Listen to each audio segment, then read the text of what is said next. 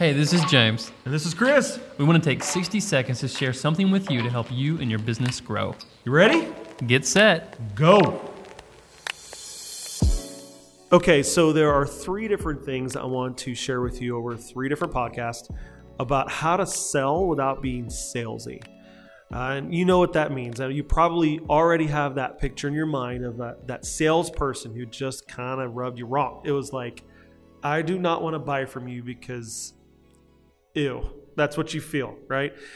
What we want to do is we want to make sure that as we're selling, that we have these 3 things. And the first one we're going to talk about on this podcast is empathy.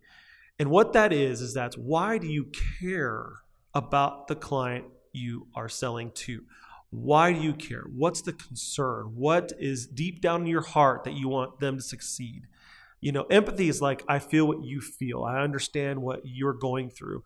So that's the first thing. If you can sell with empathy, they won't feel like you're being salesy. They'll feel like you're actually trying to help them.